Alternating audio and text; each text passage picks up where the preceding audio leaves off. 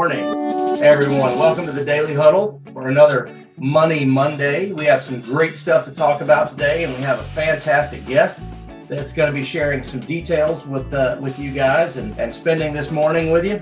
You know, in the interest of talking about cars and car purchases, I will never ever buy a car or buy an electric car from a dealership. You know why?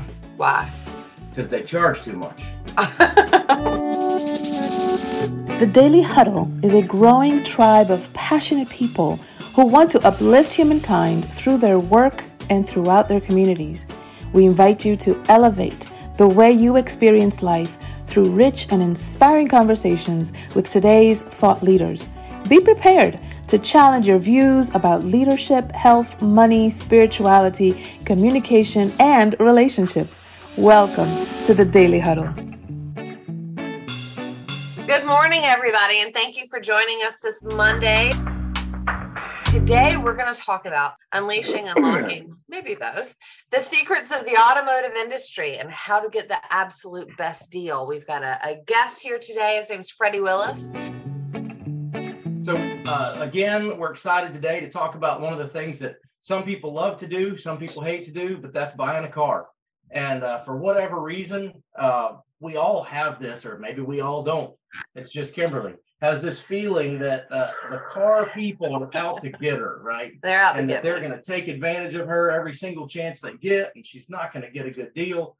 And we were blessed to meet Freddie and his family a few years ago now, and he has come on board as a part-time partner with HGI and is helping families with their finances. So that's proof in the pudding that all car people don't want to hurt your finances, right?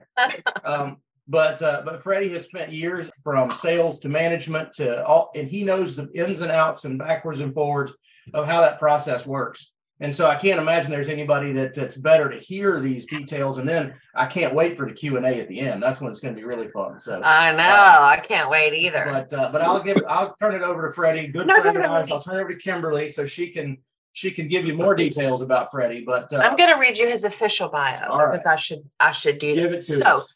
Freddie is passionate about his family, traveling, living life to the fullest, and helping people realize their dreams. He spent over 20 years in the automotive industry before going into financial services. He learned quickly just how his love for helping people with their automotive needs was the driving factor in his career, and took that same passion for serving others into financial services, where the dreams are much bigger, and so is the joy in serving his clients. Freddie and his wife, Maggie, live in Greer, South Carolina, and their daughter, who's a sophomore at Riverside, and their son's a senior at Clemson. They have instilled their drive and tenacity into their children and encourage everyone to live life completely. They love spending time with friends and family and traveling all over. So I want to introduce you guys to my friend Freddie, and I want Freddie to teach us how to unlock the secrets and how to get the best deal in the automotive industry. Freddie, you know me pretty well, and I don't like buying a car because I like to win, and I don't ever feel like I win when I buy a car. So my goal for you today is to introduce yourself, tell us all the tips and tricks that we need to know. A lot of people, you told me just the other day that the end of the year is the busiest time in the car business. So tell us why. So in the car business, the last week of the year is actually considered the 13th month because generally a dealership will sell as many cars in that 1 week as they will an entire month throughout the normal year. Mainly, you've got a boatload of business owners who are trying to get that last minute tax advantage in, and they'll come and buy a car. They need to spend some money for their taxes before the year's over. And so we sell a ton of cars that last week. It gets a little insane. Well, thank you for taking some time today to teach us how to win. So how do you want to start this? Tell me some secrets. Well, the biggest secret is to actually realize when you're getting a good deal. We see so many people that come in. The car business has changed over the years so much. I did it for almost 25 years. And when I first got in the car business, it was all about finding out how much money you could make on every single deal and make as much money as you could. And if you sold 8 to 10 cars a month as a salesperson, you could probably make 120, 130 grand a year because you're absolutely just destroying people. And that's the way it was. And it worked. It was very profitable. It made for a great living. But as the age of technology came around and the internet got a lot more popular, people were able to start doing more research. KBB was the first one to come online. Now you can actually go and you can look up NADA values, which is now JD Buyrider. You can look up Black Book. You can even look up Manheim auction data and see what wholesale value is on a car and get a rough idea about what dealers are paying for it. So there's a lot that goes into that. But with technology and with the age of the internet, the dealers have had to make a shift. So there's 2 types of dealers out there. You've got dealers that are stuck in the past, and those are going to be your smaller dealerships. They're going to be selling 20 to 25 used cars a month, sometimes 30. Not tearing the grass off the ball by any means, but they're probably making a very hefty profit on every car they sell. And they happen to sell a couple here and there. And just people who aren't doing research aren't looking to do anything. But then you've got some of your major players. And depending on where you live, that's going to be different dealerships, right? In Greenville, we've got a road they call the Motor Mile. It's a nickname.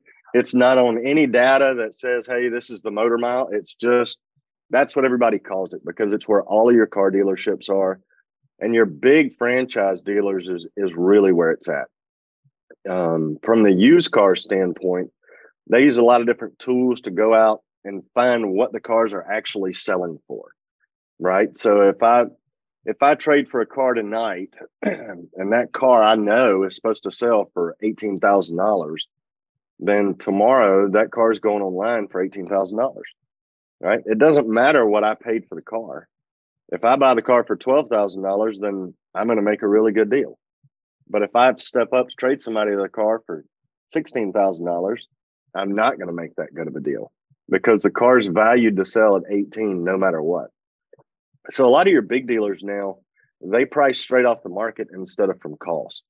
And all the dealerships that I've been associated with over the last 8 to 10 years, that was how we did it. So really the first part of getting a great deal is learning where to do your research, right? That's the biggest one of all. And one of the best tools, and it's going to be kind of funny, and I'm not trying to advertise them at all, but I love them. I love them in the business. I love them from a client perspective, is go to Car Gurus. If you know about what kind of car you want, go to a site like that. That'll show you where that car falls in the market, right? It's going to show you if it's a fair deal, a good deal, a great deal. It'll actually give you a number, how far above or below market something is. So you might ride through a lot one night and look at a truck or a car and say, oh, that's pretty. And you go home and you look up on their website and you see and you think, oh, that's a pretty good deal. And then you start doing your research on it and you pull up a website like Car Gurus and it says it's overpriced by $4,500. Well, it seemed like a good deal, but now we know that it's priced way above the market. And that's not something that you'd want to invest in at all. But there's a ton of cars out there, especially from dealers that sell a lot of cars and that are priced well below the market. And I know that I've gotten y'all in one or two of those over the years. It always helps to know somebody. I still don't feel like I'll win with you. I just feel like maybe a little better. That's the easiest and fastest way is to know somebody. But the biggest thing is just doing your research, knowing what you're looking for. Set a budget before you start. If you're married or have a significant other, have that conversation and know, if we're paying cash, our budget's $25,000. If we're financing, we don't want to go over $450, $500 a month, and really stick to it and figure out what kind of vehicle, or if you're looking at payment, figure out how much money that means, right? Because if you set a payment, I want to be no more than $450, $500 a month. you don't want to go out and start looking at $35,000 cars, because you're going to love each and every one of them because they're all outside of your budget. So then when you get to the cars that are actually in your budget, you don't like them anymore because they're $10,000 less expensive and they have $10,000 less features on them. And that happens all the time. Customers come in and they'll go look at a $60,000 Infinity product, and what they really need to be looking at is a $20,000 Nissan Altima. You know, and that's where we come in now. Car guys now are more about trying to teach the client what they're actually looking for, finding out their needs and wants, and really guide them in the right direction. It's become more of a consultative approach than a salesperson approach over the years. Personally, I think it's been a wonderful thing. It's very non-confrontational now. The going back and forth stuff is all but gone. Most of your dealers who are trying to sell a lot of vehicles are pricing well below market. You know, when you go in, there may only be a couple $100 worth of room to negotiate on a vehicle, which is very odd from the way we were trained growing up. Our parents taught us. I remember as a young kid, my dad went to a bookstore and bought a book on what vehicles were worth, and then he went shopping for a car. I remember that very vividly. I think that book was about that thick. It was crazy. But that's the way his dad had taught him to buy a car. And so that's what he did. You know, the other thing you really want to do there when you're shopping for a car, a big one, and people don't think about it a lot, is really shop for your financing rate, right? Let's talk about that. Well, especially right now, rates are up on everything. They're up on mortgages. They're up on personal loans. Auto loans are no different. People that would get approved last year, and you know, you might could get them a 2.9% rate for 72 months. Those people right now are paying anywhere from 6.9 to 8.9. So rates have really gone up. And there's a lot of good resources out there that you can do from home to know where you're at and what you need to be looking at. You can always go to your local credit union. They always have great rates. Do you think that they usually have the least expensive rates? Yes and no. It's a double-edged sword. And it depends on what credit unions you're talking about, right? Almost all credit unions advertise better rates than anybody else's, and most of them can get you a better rate than anybody else. But there's some caveats to that, right? A lot of people don't want to put a ton of money down when buying a car. A lot of your credit unions on their advertised rate want to finance 80% loan to value, and that's based off of a wholesale value, not a retail value. So if you're not looking to put 20% of a car down, you're not going to qualify for that rate. Or it may only be at 36 months. But there's a lot of banks that you can go online. Bank of America is one of them. Chase is one of them. Capital One is one of them. You can go online and actually fill out an application and send it to the dealership that you're looking at a vehicle, and they'll be able to pull that up in their computer system, and you already have your best rate locked in at that point. And it's never going to be as inexpensive of a rate as your credit unions advertise. But it will be one of the best rates that you'll get going through a dealership and doing their financing process. That is the absolute best way to get the best rate. So it sounds like that from that perspective, and I know you can't see me, but you can hear me. It sounds like from this perspective that we really need to do our research in advance. And that's really what's going to make the biggest difference. It's not about going in and beating up the guy that's trying to make a living there. It's about knowing what you're paying and knowing what you're buying and what it's worth, and knowing your budget going in. I did have that question. It used to be that, you know, if you walked into a dealership and said, I'm paying cash, or I've already got my financing worked out, that was a positive tool in negotiation. Is there truth to the fact that the dealerships would prefer, and I know the answer to this, but they would actually prefer the deal where they're going to be doing the financing, or is that not the case?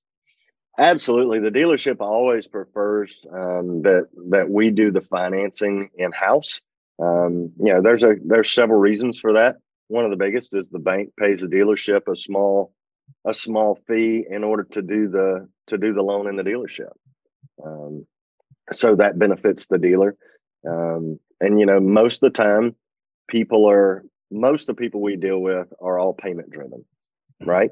And so if you go to your credit union and you arrange all your financing there, and let's say you're approved for a $30,000 loan, that's great. You come and pick out a car and you want to negotiate on that car, but in actuality, you have absolutely no idea where you're negotiating to.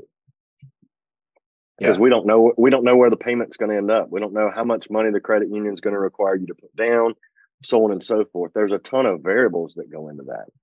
So we would always from a dealership perspective, we'd always like the customer to go through our financing process. It's a lot easier. And it actually saves the customer a lot of time as well. There's no driving back and forth from one bank to another and back to the dealership. And then the bank wants to see the car. So you come back to the dealership, take the car to the bank, and then come back. It just, I mean, you know, and some people still do it, and they might save $1 a month doing all that. But, you know, you're going to end up wasting 5 or 6 hours of your life that you would just never get back. So I have a question for people like me who really want to win. You guys have to know that, right? Like you have to know that some people are coming in and they need to argue and they got to have the fight and they got to say no and they got to keep pushing it back, right? And doing all this stuff. You guys know that, right? So you know how to let me win at the end of the day? We know what to do. That's generally when a manager is going to get up and come out and talk to you. And you know, if there's a little bit of room in the deal to let you win, that's always the easiest thing to do. A couple $100 here, a couple $100 there. It gets tough when you have the wrong expectation, when you really want to win and your definition of a win is you expect $4,000 taken off of it. Well, you know, most dealers these days, and when I used to desk deals, and when I say desk a deal, print out all the numbers and show a customer all the information, I would print out a wholesale value on the car. I'd print out your JD buy rider, your black book, your KBB values. I'd even print out a market report to show you that there's only one other vehicle just like this in 250 miles that's any less expensive, and it has 30,000 more miles on it. You know, if you'd like that vehicle, I can certainly give you directions and tell you how to get there. But you know, sometimes you just have to realize when you're actually getting a good deal. And that's where the preparation part comes in. When you're doing your research before you go out and before you put yourself in that situation. Where people really mess up is when they don't do their research and they go to the dealership and they climb in a car and they absolutely love it and their emotions take over and they will sign absolutely anything you put in front of them. And then tomorrow morning they wake up with an $1,100 car payment and they think, oh my God, what have I done? Mm-hmm. Well, you got a really nice car in the driveway, but that car payment is going to hurt every single month. Yeah. And yeah, in the state of South Carolina, there's no cooling off period. There's no, well, I changed my mind. I think I'm going to bring it back. No, sir, you're an owner. I hope you sleep well. I mean, that's the way that it works. Yeah. So it's we're going to open up our Q&A, and I think you'll probably have a few hands raised here. I want to start with my one question, and then we'll go. And this may, but what's your take just on the surface? If I'm buying a used car, what's your take on extended warranties from the dealership? It depends. It does. I am a huge advocate of extended service contracts. From a compliance perspective, that's what I will call them, because a warranty by definition is something free that comes with a product that you buy. Okay. And a service contract costs extra. So, but that is the same thing. It is what we're talking about. I'm a huge advocate for them. I have them on all of my vehicles. For me, it is purely a simplicity issue.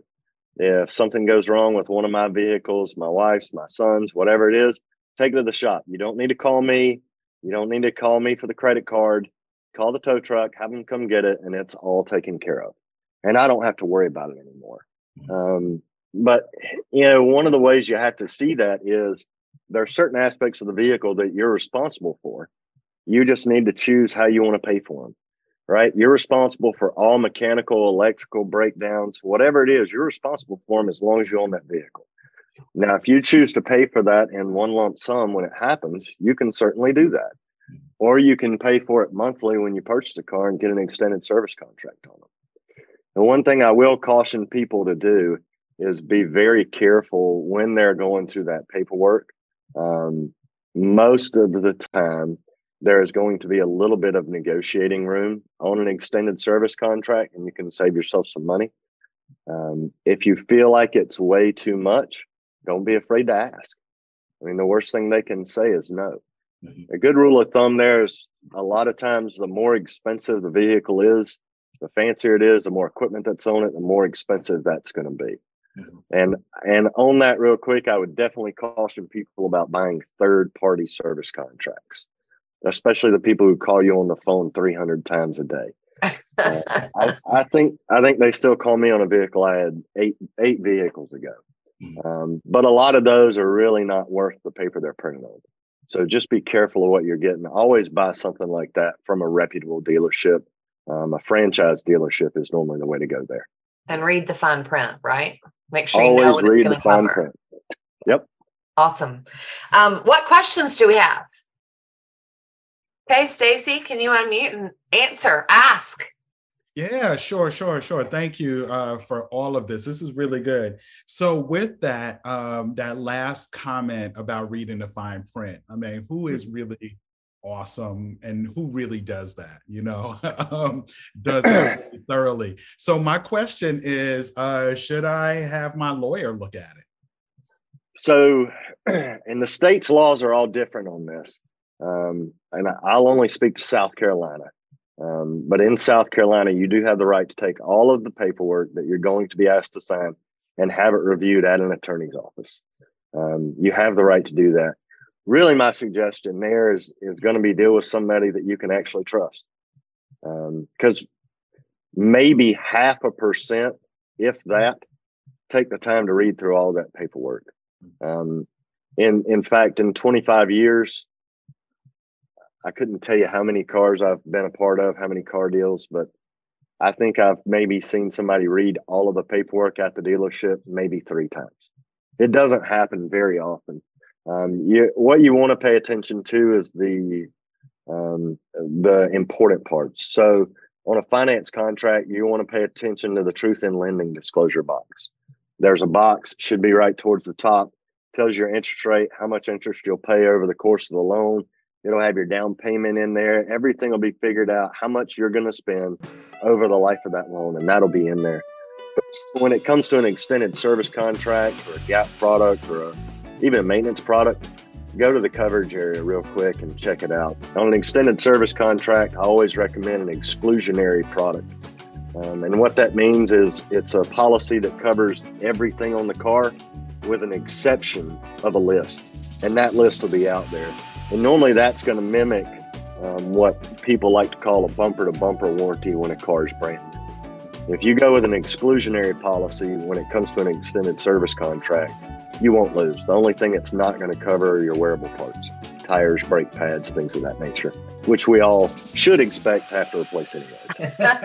I want you to do it. Great question, Stacy. What other questions do we have? I saw a hand, but it went away. Did I see a hand? Yeah, I have a question. Oh, there you are. I was like, where did you go?